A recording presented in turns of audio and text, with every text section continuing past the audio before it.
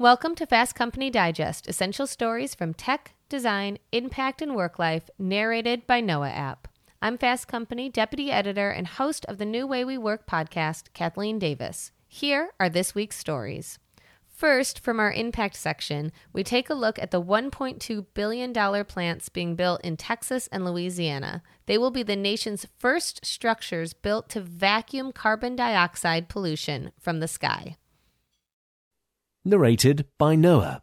Listen to more of the world's best journalism on the Noah app or at newsoveraudio.com. For Noah, this is Adrienne Walker reading from Fast Company. We're on the 11th of August, 2023. Emily Price writes, the U.S. is investing $1.2 billion to fight climate change with vacuums that suck carbon from the sky. The Biden administration announced on the 11th of August that it will invest $1.2 billion to build the nation's first commercial-sized plants to vacuum carbon dioxide pollution from the sky and help make a dent in the 2.5 trillion metric tons, and counting, of carbon dioxide that humans have put into the atmosphere, which is contributing to climate change. The two plants will be built in Kleberg County, Texas, and Calcasieu Parish on the coast of Louisiana.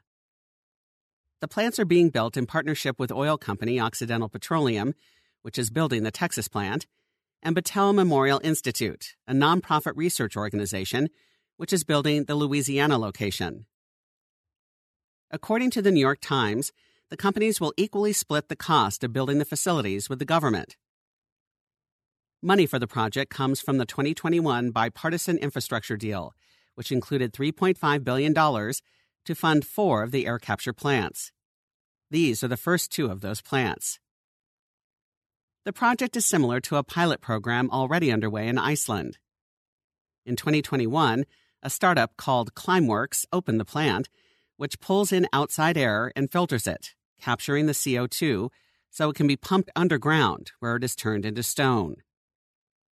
The startup first began using a version of the technology in Switzerland in 2017. It has previously sold the CO2 to a bottling plant where it was used to make sparkling water. The Iceland plant was the first of its kind to eliminate carbon dioxide permanently. There are also a number of other startups working on technologies to help remove carbon from the atmosphere, from robotic seaweed arms to kiln-heated limestone. The process of vacuuming carbon from the air is an expensive one. In 2019, when the Iceland plant was being built, executives expected the cost to be between $500 and $600 per ton of carbon. There's hope with the U.S. government's investment in the technology that the price of the process can ultimately be lowered. Some environmental activists caution against relying solely on carbon capture plants to solve the climate crisis. As the Times article notes, former Vice President Al Gore recently called the technology a moral hazard because he argues that it gives fossil fuel producers license to continue to produce more oil and gas and to continue to pollute the environment. Given the cost of the process, he thinks it would be more advantageous to prevent the carbon emissions in the first place, rather than clean them up after the fact. Others, however, believe the technology is critical in the fight against climate change. So far, 30 similar carbon capture plants have been commissioned to be built worldwide, but the Texas and Louisiana plants would be the largest facilities in the world. The Department of Energy estimates that the 2 plants together will be capable of removing more than 2 million metric tons of CO2 from the atmosphere each year, the equivalent of taking 500,000 gas-powered cars off the road. No official date has been announced for when the plants will be operational. You are listening to Fast Company, where Emily Price writes, the U.S. is investing $1.2 billion to fight climate change with vacuums that suck carbon from the sky. This article was published on the 11th of August, 2023, and was read by Adrienne Walker for Noah. Next, Co.Design writer Mark Wilson breaks down exactly how the customer experience at Disney World has deteriorated with the pandemic recovery and extreme temperatures. For Noah, this is Sam Scholl reading from Fast Company. We're on the 14th of August, 2023. Mark Wilson writes, Disney World is hell. My first steps inside the Magic Kingdom were not so magical.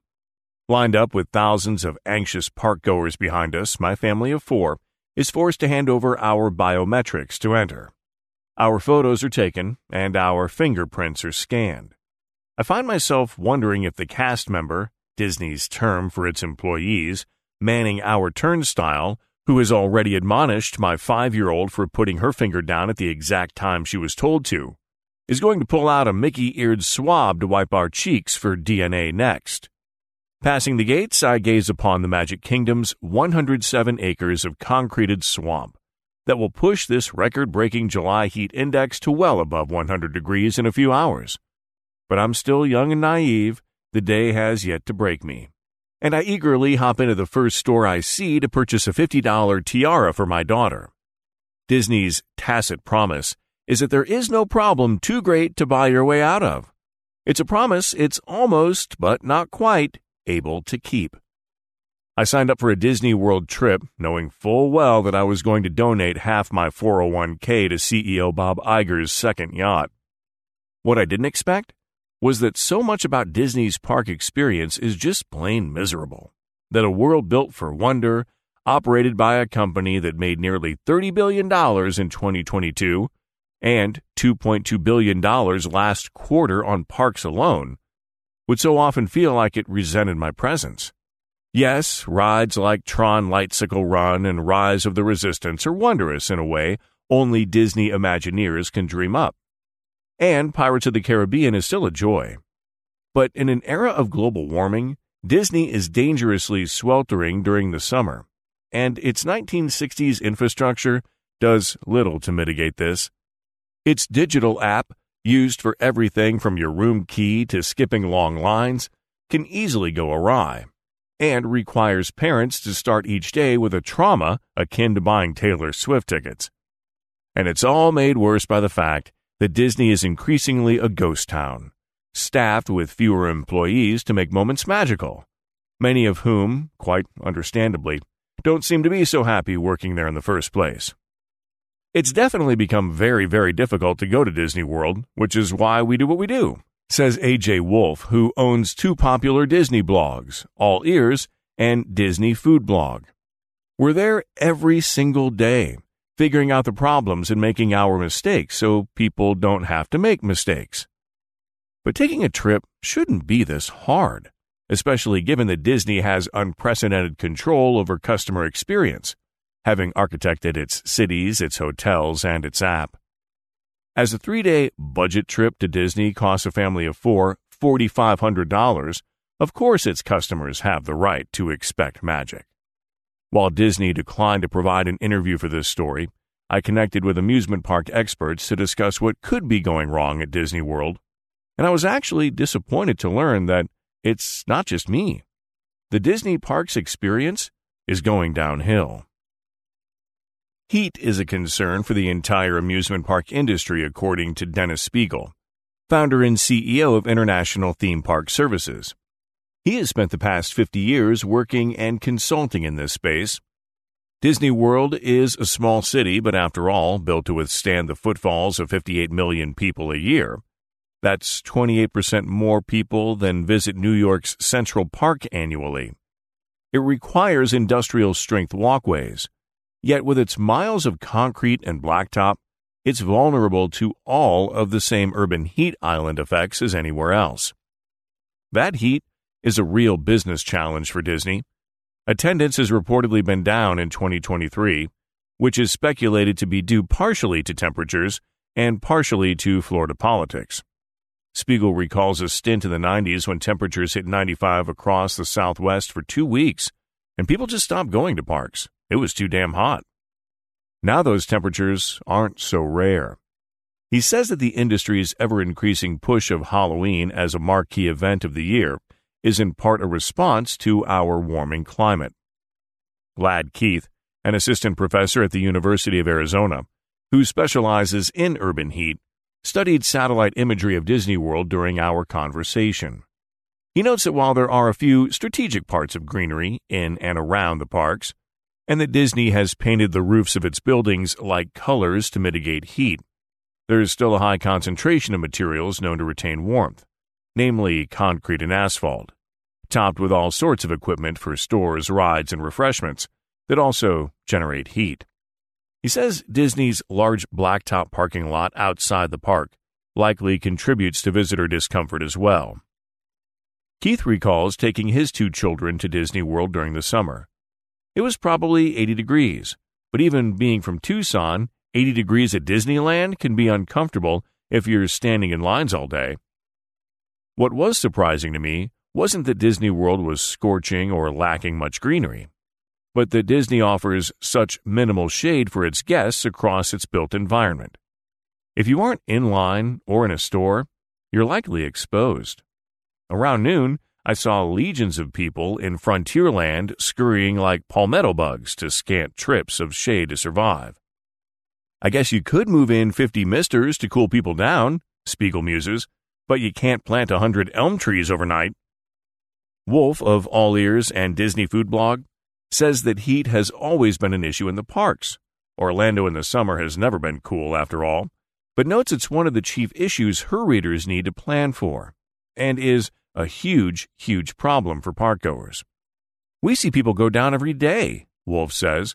We've had team members who've had kids get dehydrated and pass out. Aside from a lack of shade or green space, another issue is that there is very little free water available at Disney's parks, which have an exclusive contract with Coca-Cola for beverages. Whereas Universal Studios allows customers to hand over their refillable water bottles at all food purveyors to be topped off, Disney's quick service restaurants, where you order at the counter, will provide only tiny cups of ice water for free, meaning trying to hydrate my family became a juggle of shame and a guilt-ridden waste of packaging. The parks are installing refillable water stations like those at airports and schools, but there are still very few. As of the time of this writing, Disney Food Blog's reporters spotted only 3 in the Magic Kingdom, and numbers were the same at Epcot and Hollywood Studios. That's 9 water stations across 3 parks visited by hundreds of millions of people annually. Disney declined to comment on the state of drinking water at its parks, but the Monday after we reached out, we learned it had added several temporary installations with coolers and pre-filled cups. If there has been one thing that Disney has largely fixed over the past decade, it involves what is the biggest complaint of amusement parks: lines. While they still exist, people willing to spend an extra $15 to $35 per day can get a service called Genie Plus, which allows you to pick your next desired ride, wait in a virtual line, and mosey up to a much shorter line at an appointed time. Disney offers similar perks free of charge for people with varying disabilities, making amusement park waits much more accessible. At first glance, Genie Plus is a small miracle, especially if you ignore that the service used to be provided at no cost. But in practice, it's part of what seems to be an intentionally convoluted booking system that makes a day at the parks innately stressful, pulling one's attention from the real world to the digital one. First off, Genie Plus is sold in limited quantities. While you book a trip months in advance, to get Genie Plus, you need to sign into the My Disney Experience app starting at midnight on the day of your visit to try to buy it. Then at 7 a.m. that morning to book rides. And some ride reservations can only be booked when you're physically through security into the park. This means the start of your day lacks any sense of security. Genie Plus is also not the only line-skipping service, as it doesn't cover all attractions in the park. The app sells individual passes for access to shorter lightning lanes for some rides, like Tron, and offers free but limited virtual queues for other rides. The cognitive load just from figuring out how to interact with the park is absurdly confusing and exacerbated by Disney's overeager branding of its microservices like Disney Magic Mobile. Wolf notes that before the pandemic, Disney allowed you to sign up for Genie Plus, then called FastPass Plus, and make restaurant reservations at the time of booking, months out from your trip. You could pick your rides 60 days in advance. That was overwhelming to some guests, she says, so Disney went the opposite direction. Now they're hearing guests say, "We wish we didn't have to stare at our phones all day," she says. Indeed, because as soon as you finish with one ride, you'll need to book the next one, compare virtual wait times, and cross-reference a map of the park. What could be easily optimized by a Disney algorithm becomes a part-time job for all park-goers, and one that destroys the nature of casual discovery. I'd also be remiss not to mention, scope out any message board, and you'll see that Disney World's own fan base contends that many of the posted wait times are inaccurate, and speculates that they are used to control consumer flow and perhaps even make line-slipping passes look more necessary than they sometimes are. These are the sorts of conspiracy theories born from mass-tracked inaccuracy. One Disney expert believes that waits are overestimated 75% of the time. But aside from line management, I found my Disney Experience app, the tool you use for everything from opening your hotel door to ordering food for pickup to entering the parks, to be atrociously designed and incredibly buggy. On the surface, the simplest of tasks can be buried 2 or 3 menus deep. The app often prioritizes advertisements selling you more tickets rather than providing the information you need in the moment. Restaurants load inconsistently, making it hard to find and order food. And many venues strong-arm you to order via the app, lest you wait in a severely understaffed line. For some reason, my hotel key didn't sync to my account. For some other reason, scanning tickets to enter the park and hop on rides via Apple Wallet created an error that stopped my family in our tracks again and again, requiring managers to come by with an administrative tablet while people behind us grew angry. At one point, an employee suggested we give up on the apps and just try RFID cards that Disney could supply, like you use to open hotel doors, because app-based tickets had problems all the time. Edge cases happen, of course, and suffice to say I was unlucky. But even when it works, Disney's app pales in comparison to an app like the one Starbucks has built, which allows efficient payments, ordering, wayfinding, and rewards, and still manages to upsell you along the way. As such, when I think about my most recent trip to Starbucks, I think about my coffee order.